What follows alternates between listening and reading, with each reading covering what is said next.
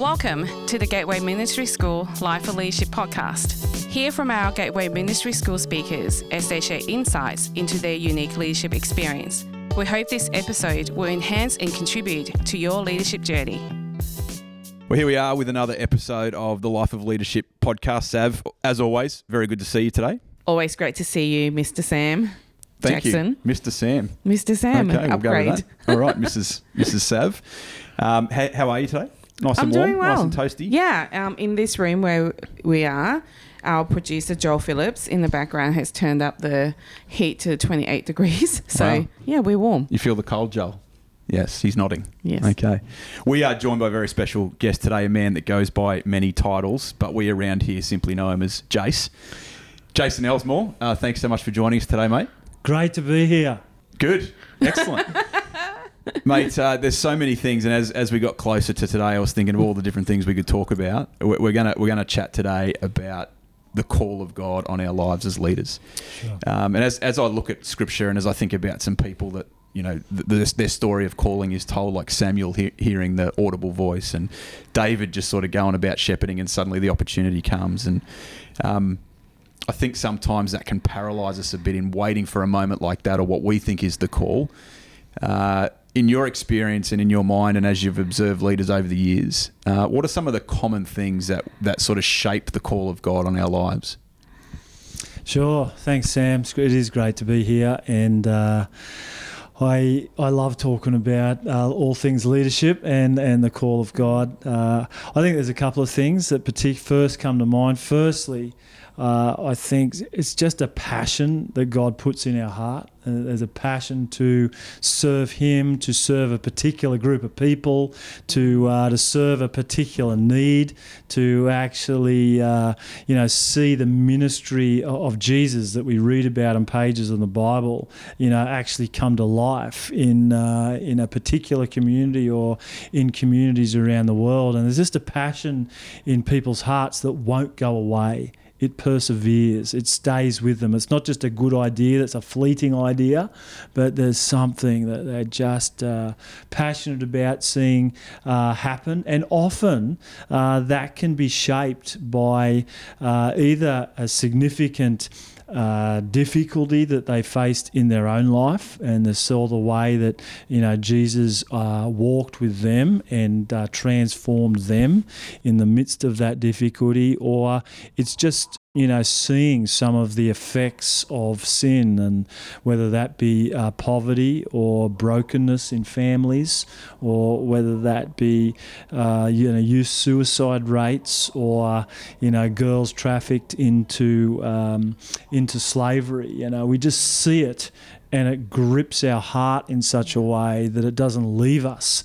And it's just we just want to see it change. We want to see somehow God break through and see it change. And I just think that's one of the ways that many people hear the call of God today. It's often not, writing on the wall. The only time God writes on the wall in the Bible, it wasn't very good news. And He said, your days are up and you're about to die.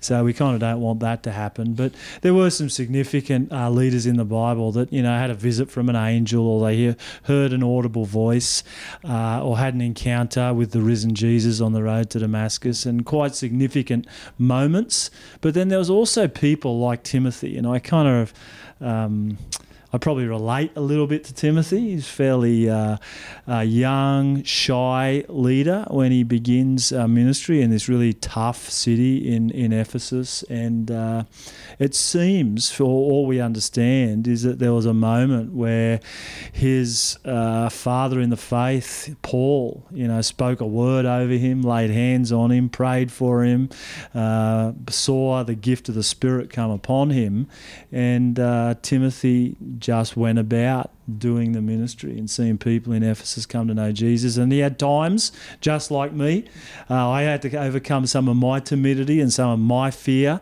to step into the calling. And there were times where it got so difficult he wanted to give up.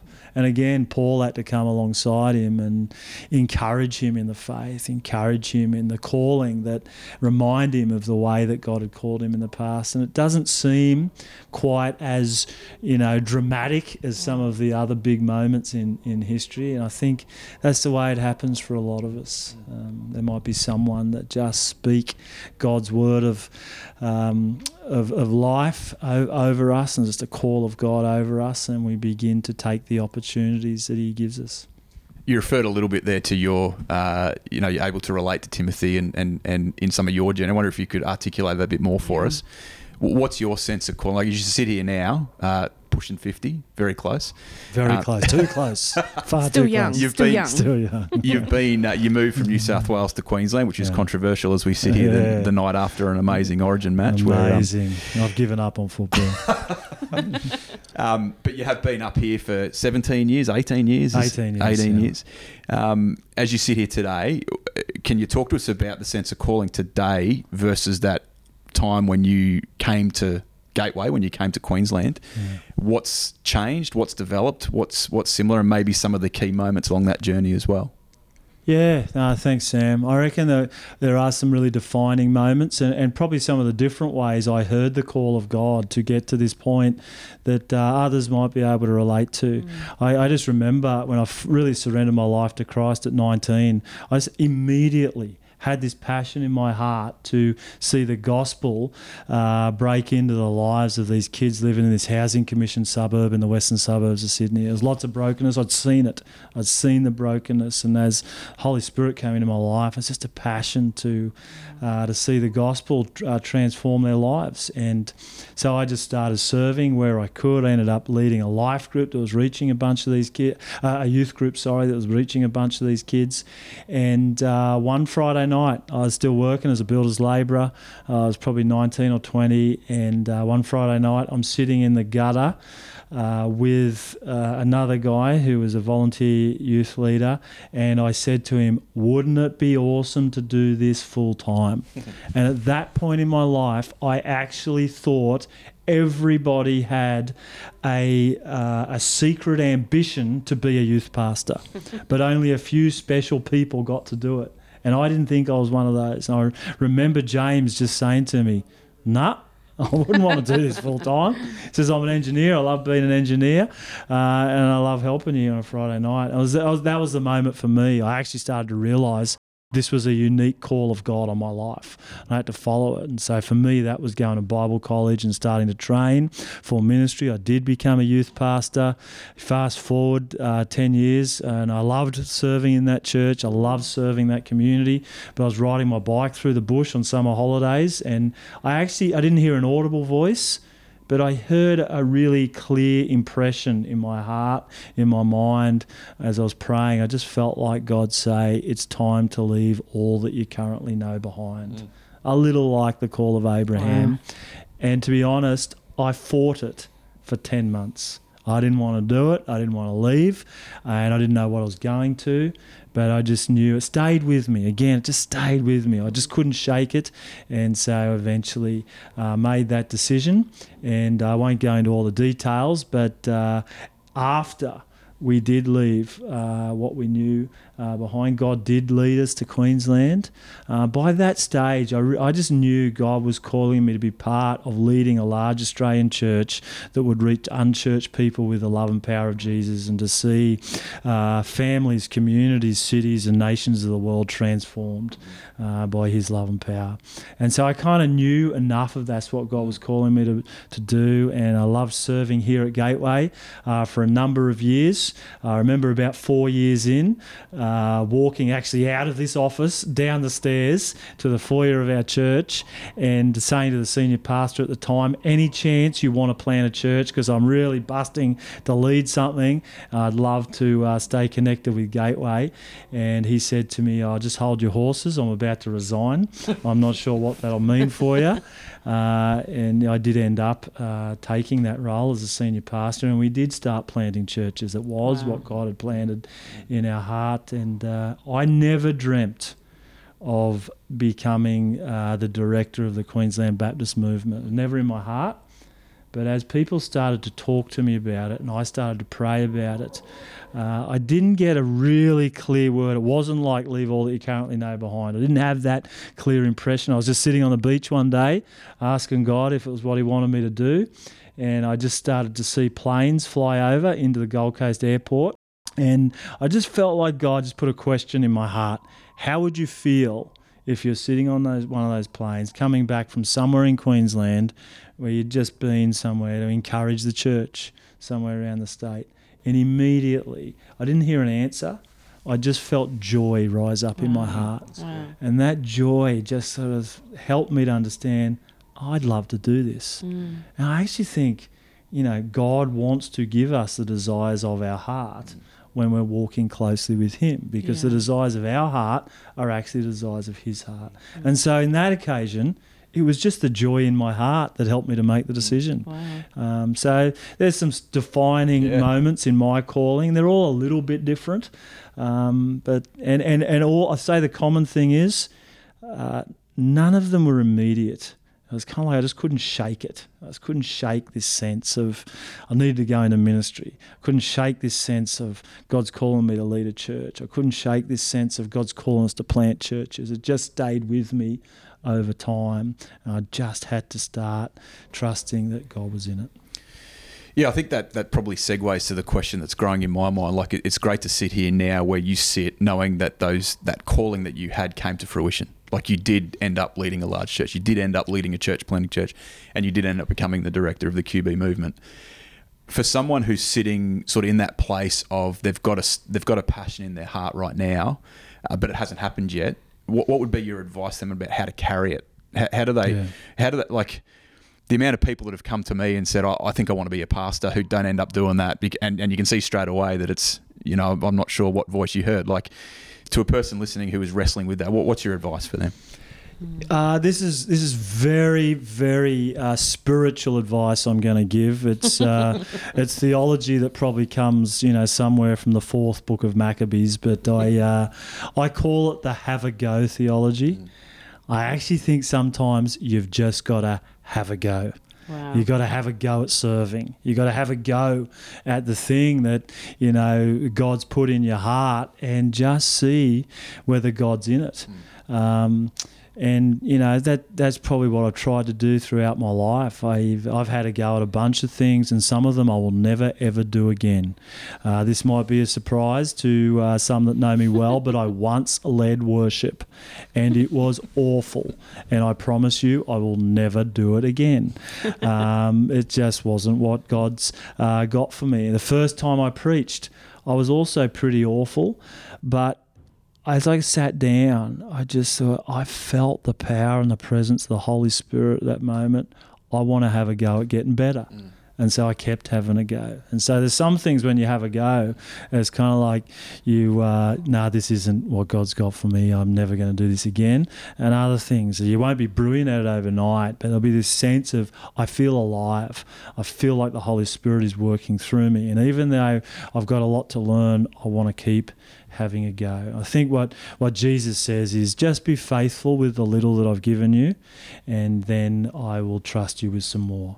And so I think wherever we're at, have a go, be faithful with the opportunities that we've got now, and trust that that God will open up other opportunities.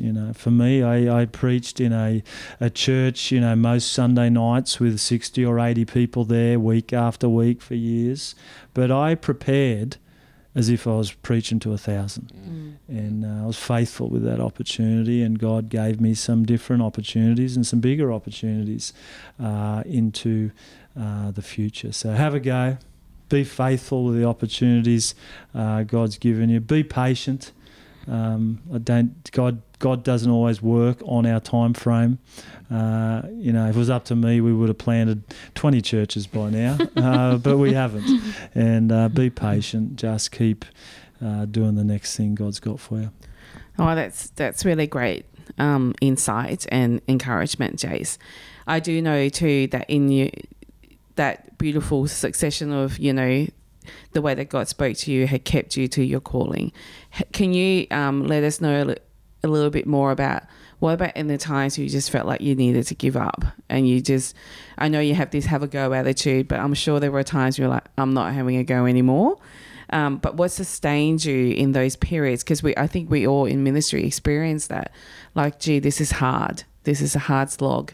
I'm really not sure anymore if that's the core. Has that ever happened to you? What did you do to walk through that journey?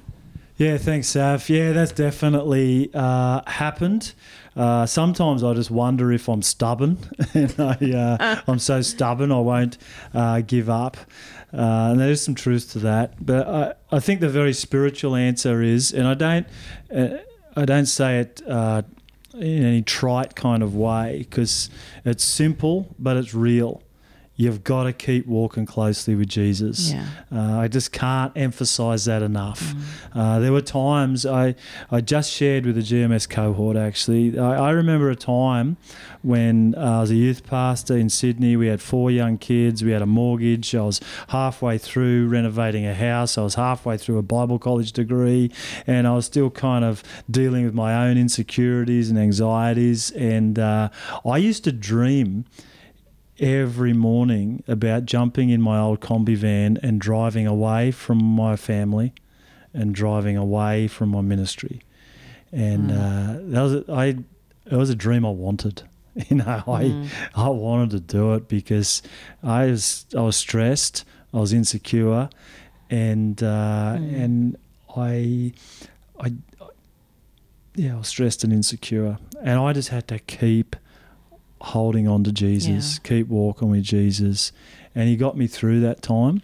And I just remember, a couple of they went on for a couple of years, but I remember I woke up one morning and realised I haven't had that dream for a few months. And he got me through it. And I dealt with some of my insecurities. I dealt with some of the things that were causing me stress and anxiety, and God sustained me during those times. And I'd be lying if I said there weren't lots of other times since then when I wanted to give up. And so things that have kept me going are walking closely with Jesus, having good people around me, having a mentor that I've met with for the last 18 or 19 years, asked me the same 5 questions, just really basic questions about my relationship with God, my family, the people I work with at Gateway, and what are my greatest temptations. Really simple questions, but just being honest and open with him has helped me to sustain me, helped me to stay grounded and to keep walking with Jesus and fulfilling the call on my life. They'd be some of the key things. I'm a very visual person. I surround myself with some things that remind me of my call. Yeah. So in my office, there's some photos and there's some pictures on the wall. There is my grandfather's baptism certificate from 1952 that sits in my Bible on my desk wherever I go. I've got these very visual reminders of why serving Jesus in the local church in Australia is worth the effort, and it's what he's called me to do. Helps me. Thanks for that, mate. I really appreciate the honest sharing there. Yeah. Got one more question. Might be a slight change of gears, but then again, it might not be, depending on how you answer it. Put yourself in this scenario. You rock up to an event and someone rushes up to you and says, "Can you be our speaker? Can you do a 15-minute talk?" And you got 2 minutes notice. What do you talk about? You can talk about whatever you want. What do you talk about? Look, probably depending on the situation, I probably talk about Luke chapter 15 and the value of ones. Every lost person matters to God, and we've all got the privilege of celebrating with all of heaven as one person gets found and puts their faith in Jesus and becomes part of the family of God. That's probably the first thing that comes to mind, but depending on the event, I love talking about that. I get very emotional talking about that. I get very passionate talking about that. It's the thing that just keeps driving me in a good way. Yeah. Doesn't come out of any insecurity, doesn't come out of any, an ego or need in myself. It just comes out of a passion to see lost people in this nation come to know Jesus. Awesome. Hey, Jace, I know you did an exercise with us, and I thought for our listeners who would like to, just for a moment, wherever you are listening, driving or running, if you're Andrew Circum, whoever you are, I thought it might be really great just for the next minute, just to take us through a bit of an exercise, because I'm sure as people are listening to this, they go, what is my calling? You know, Jace just talked about the ones. Where did he get that passion from? Where did it come from? I wonder whether you can do something for our listeners just before we go. Just a little exercise. Sure, thanks, Sav. I would just encourage you today that all of you have got unique dreams and visions and passions and calling that are sitting in your heart right now. And some of you actually haven't realised that it's unique, that not everybody feels the same way that you feel, thinks the same way that you think, and desires to see God work in the same way that he does. And if it's not coming from a place of selfishness, it's not just serving your needs in some way, but it's advancing the kingdom, there's no way it's your selfish nature. There's no way it's the devil. You just got to start trusting that it's Jesus. And so I just say right now, wherever you're listening, just close your eyes maybe. Just if you're running or riding a bike or driving a car, don't close your eyes, keep your eyes open. But in whatever way you can, just still yourself, just still your heart, and just start to picture, just start to dream, just start to imagine, what is it that you would most love to do to serve Jesus? What's the group of people that you'd most love to serve and to be the hands and feet of Jesus to?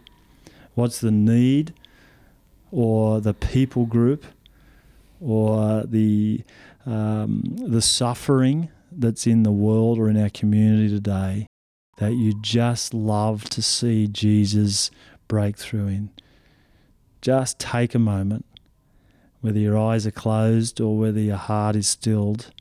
Just go, what is it that I really want to see Jesus do in my life and through my life? Just take 60 seconds just to, what is that? What is it that you see? Who is it that you see? How is it that God's working in you?